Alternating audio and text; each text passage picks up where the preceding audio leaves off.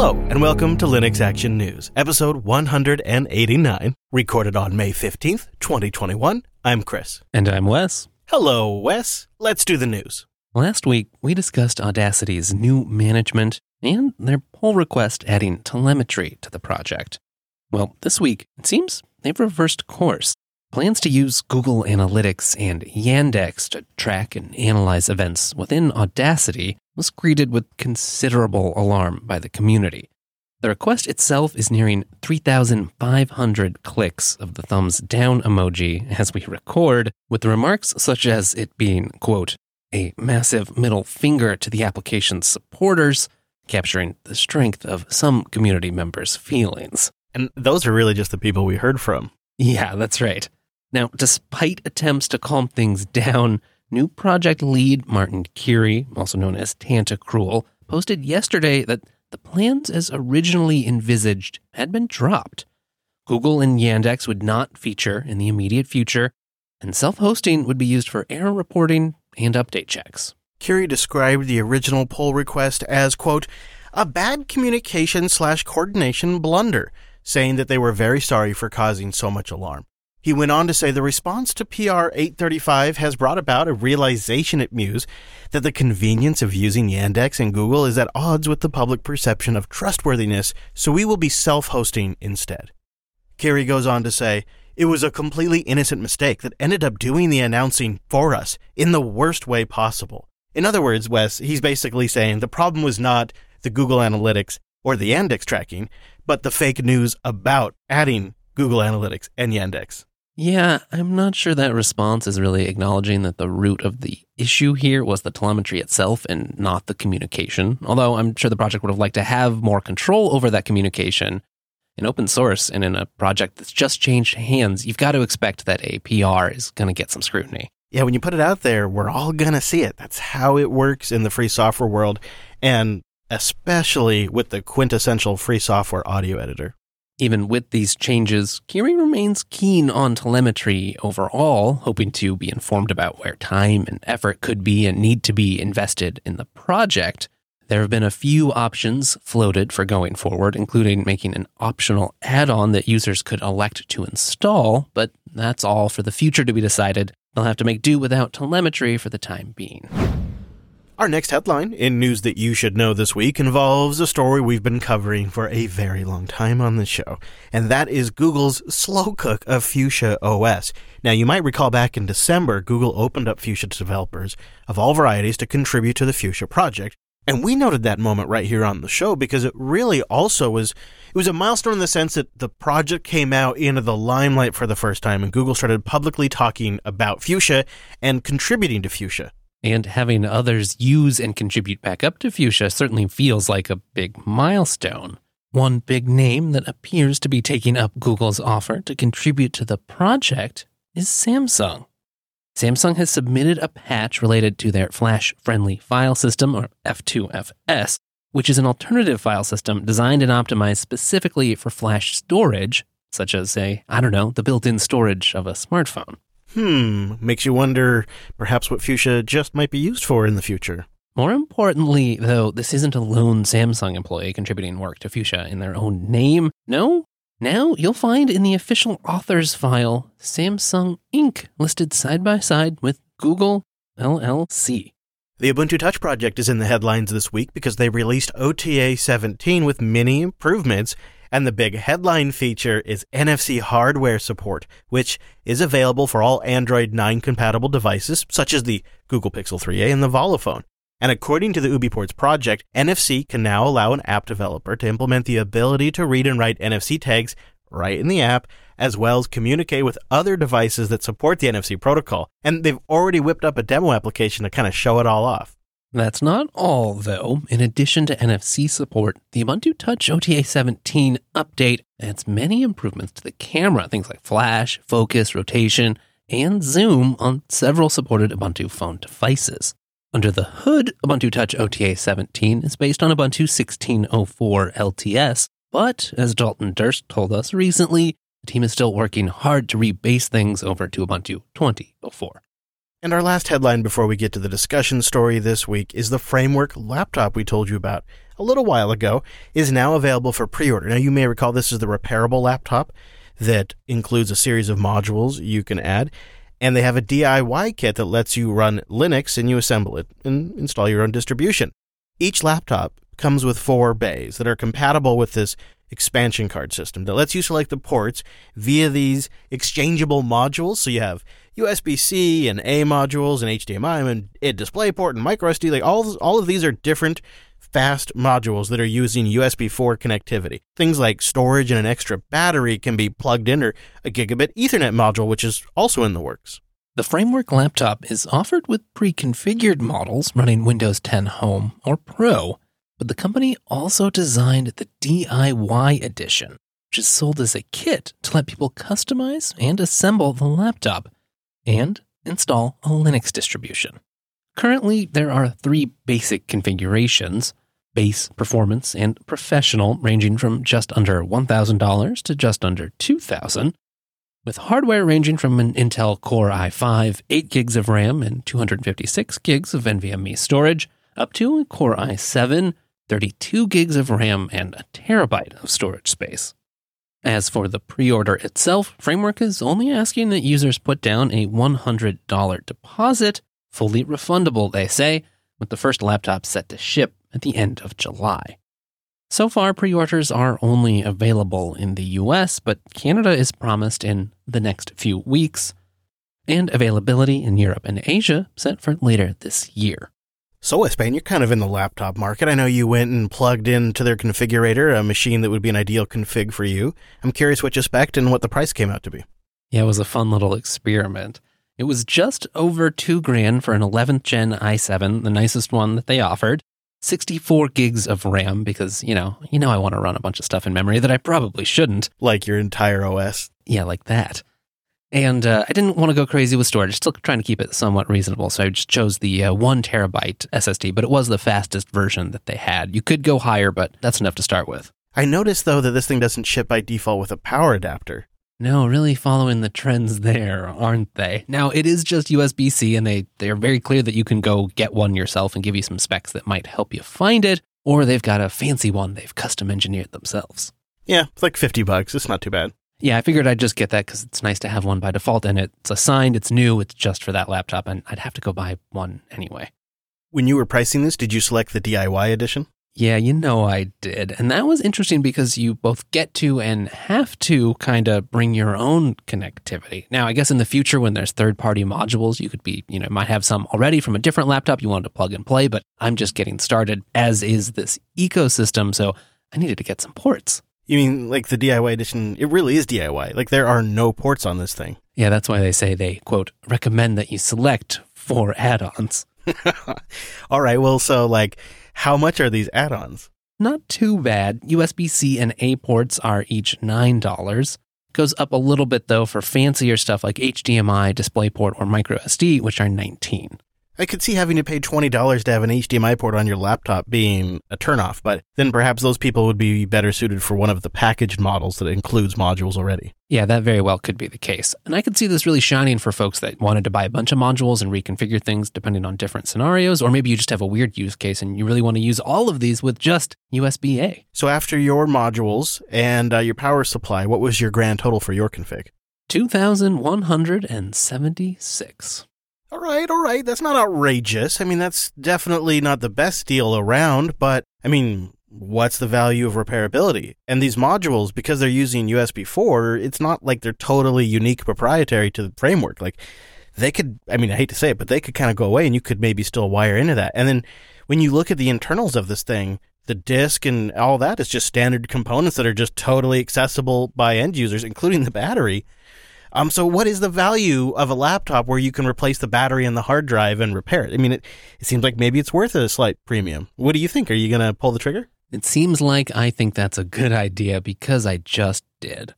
Yeah, there you go. A live pre-order right here on the show. Well, we'll see what happens. It's going to be interesting. Are you excited, Wes? It feels like an opportunity to fall in love with a laptop, which I haven't done really for a long time. It is a little bit steep. We'll see how that goes, but it's bucking a trend that just about no one else in the industry is. And I do like the idea of repairability and of upgradability and a laptop that I control. And I tend to do pretty odd projects here and there. So it seems like a good fit. We'll see how it works out. Linode.com/LAN. You go there to get $100 in 60-day credit towards a new account, and of course, you support the show.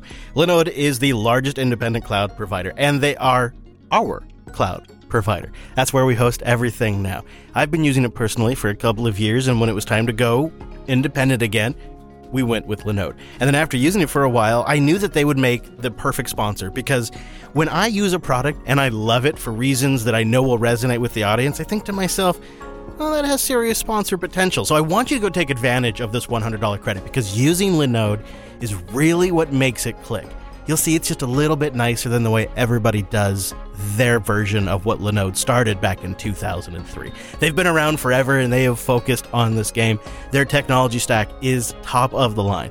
Their systems are fast, their network connections are screaming, and they've got 11 data centers around the world. They also have hundreds of guides, tutorials to help you get started.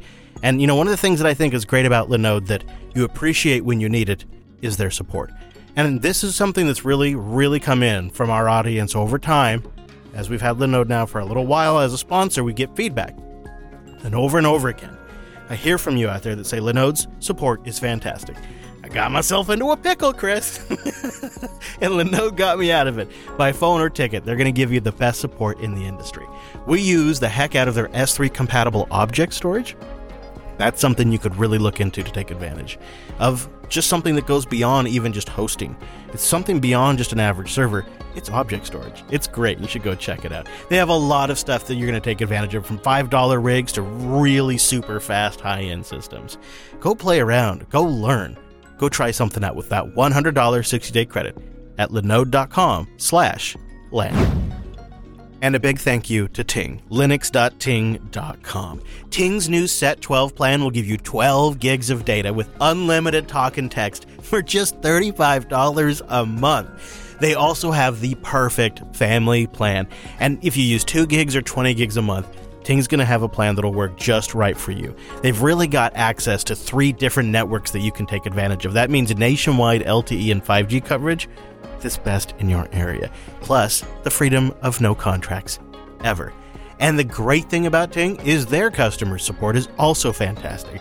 That's a big thing that I want nailed when we have a sponsor for you, is I want them to be able to take care of you guys long term, and Ting is all about that. That's been a major focus of their business. So go to linux.ting.com and take $25, whatever plan you end up with, including their $45 a month unlimited plan. You take $25 off your first month when you go to linux.ting.com. I've been a customer for about 500 years, I think. I'm not great at math, but I think that's about it. And I'll tell you, one of the things that I appreciate the most is over the entire lifetime that I've been a member of Ting, which has been years, honestly, I've had to interact with the customer service twice because of a device issue, and each time it was a great experience.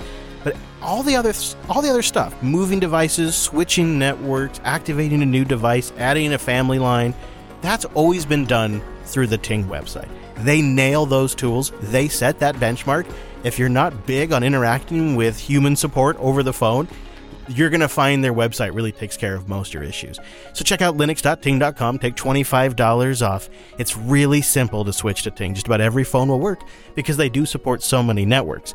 You go over to their website, you put in your phone information, and then when everything checks out, Ting sends you a SIM card, you pop that in, you go to their website a little bit later, and you're good to go. You're done. You're talking like a half hour tops of investment here to save money every single month. So go to linux.ting.com. What you're hearing right now is System 76's new launch keyboard in action with the Jade switches. 2 sets of switches will be offered for this formally announced configurable mechanical keyboard.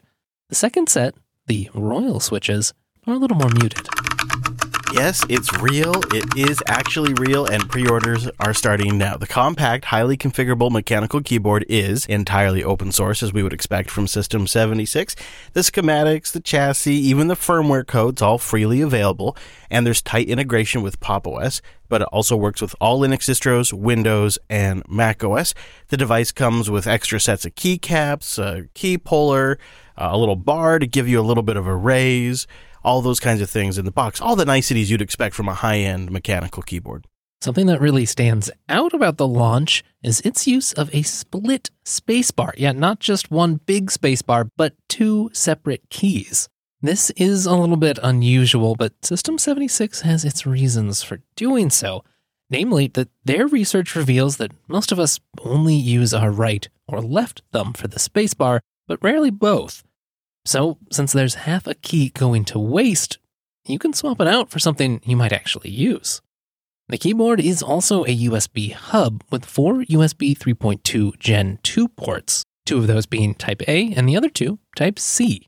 And the other aspect of the launch will be the software that is a companion piece with the keyboard. It lets you switch between different keyboard mappings at the push of a button. Anytime you want to switch a layout, you can hit a key on the keyboard or use the configuration app to initiate the change. And there will be 4 layers of key mappings that you can do to this.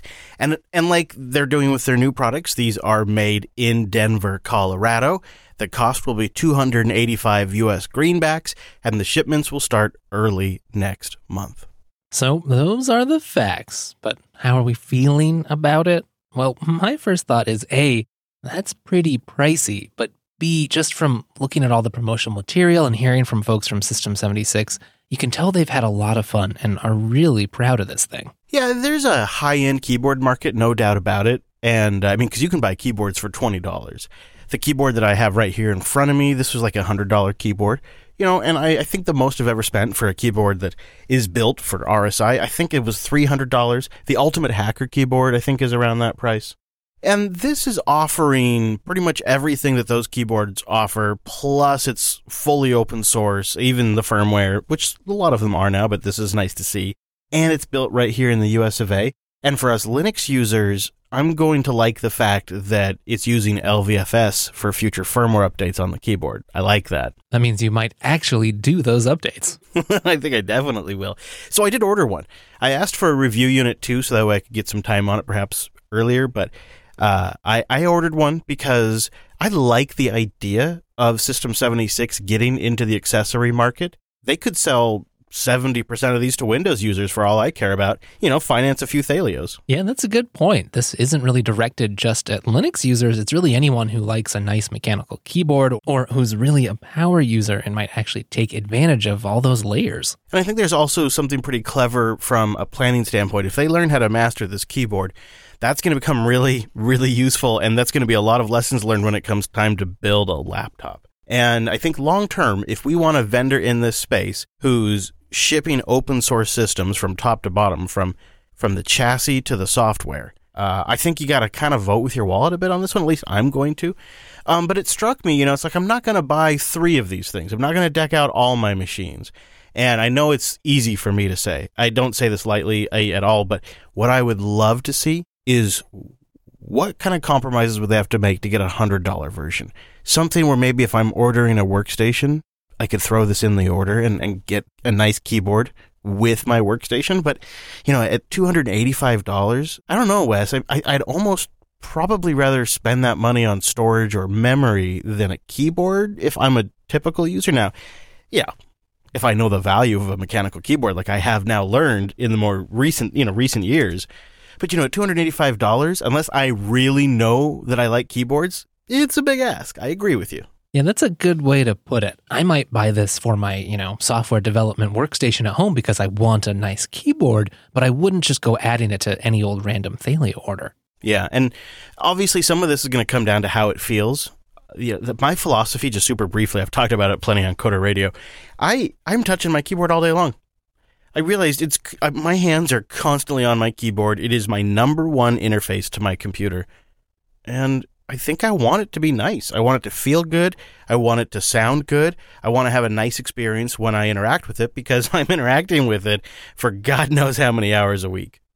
Having an integrated hub could be pretty handy as well. I think in some keyboards, that's kind of a bonus feature just sort of thrown in as an afterthought. But having USB-C and USB-A makes me think it could be a great addition. Maybe you're using this keyboard at a mobile station where you just dock your laptop up in there and now you've got a few extra ports. Yeah, you mentioned also the developer aspect. Being able to program the keys and things like that is pretty useful. But I think there could also be a use case for us in the studio when we're interacting with Reaper, our audio editor. You could potentially add, like, with Reaper, you can set macros and actions that are a key combo that kick off a whole series of stuff. You could map that to some buttons on the launch, and we could be flying through Reaper with our edit. That is a great idea. And that configuration tool? It's written in Rust. It is. And then what else is nice is that when you're done with the configuration tool, which looks really nice from the videos, we haven't tried it yet, but the videos make it look really simple and obvious to use. And then when you're done and you hit save, it actually writes that back to the keyboard firmware. So you can pick the old keyboard up and go plug it into a different machine, and all your mappings are still there. That's definitely a nice feature, and one of those features you see on higher-end keyboards. I don't think it's unique to System 76, and that's true for a lot of the nice features on here. What I'm not so sure about is how big of a market for a keyboard this expensive is there? How much room in the market for System 76 is there?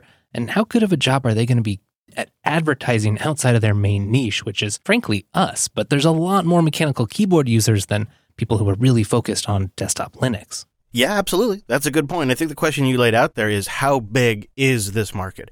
We absolutely know there is a high-end keyboard market. We've got a couple here in the studio, and I pre-ordered one of these launches. So yes, it's a market. That's obvious. How big, though? How big is a $300-ish keyboard market? And I almost wonder if it doesn't really matter if it's that big or not, because as a company, it's not like they're necessarily ready today to take tens of thousands of orders and start cranking these things out by the tens of thousands, right? I mean, it's a brand new product. And as a business, they have to learn the process and procedures for procurement of the parts, for assembling and building it, for packaging it up and shipping it. And all of that is still new to them. And a slow ramp up would probably be ideal. I mean, I assume it's still new because we don't have review units. And if they could, they'd like to get review units out when the product's announced, so that way people can get information out there. And I get the sense it's a ramp up, Wes. And maybe a small market at a higher price point is a way to kind of cap how many orders come in. And then as you learn this thing, and you don't really have to iterate much, so your initial R&D investment kind of starts to get paid off, maybe the price comes down, $50 or so in a year, or maybe comes down $85 in a year. I mean, maybe as time goes on and they don't have to redo this thing because a keyboard lasts for a long time, they recoup some of that initial cost. The price comes down a little bit, and it ends up in that sweet spot, Wes, where it's at a great price point, and there's tons of people that are willing to pay that price, and then it just takes off like gangbusters, and the reputation of it just sells itself. Yeah, I mean, it could go that way. I do think you've hit on some things, though, that this is going to be a learning experience for them, which is good as they continue to develop their hardware. And, they've already got some selection of manufacturing equipment in process, and they'll be adding some things that they'll learn with this new development. So even if it isn't gangbusters, as long as they earn some money to recoup that expense, seems like it's really an investment in the future. But it sounds like you're kind of falling down on the side of, you think it's probably going to remain kind of a niche product. Yeah, that's what I suspect, at least until they've got something a little further down the product line that you could actually just sell, with most of the items that you ship. I want to know when they're going to make the System 76 mouse now. Or maybe like a launch keyboard like accessory that like snaps on and has all these extra buttons. What about a 6K System 76 monitor at your desk? Yeah, there you go. Yeah, and maybe they could build that into the keyboard. I mean, I'm just spitballing here. They can take these ideas and run with it. We're just the idea guys, right? And we're totally happy to be compensated in mechanical keyboards. Yeah, we'll let you know if that ever happens. Just go to linuxactionnews.com/subscribe for all the ways to get new episodes. And linuxactionnews.com/contact for ways to send us keyboards. And special content alert, Linux Unplugged 406 will have Tim Canham, the operations lead for the Linux-powered Mars Rotocopter, join us to geek out on their 5 successful flights. We'll be back next Monday with our weekly take on the latest Linux and open source news. Thanks for joining us, and we will see you next week.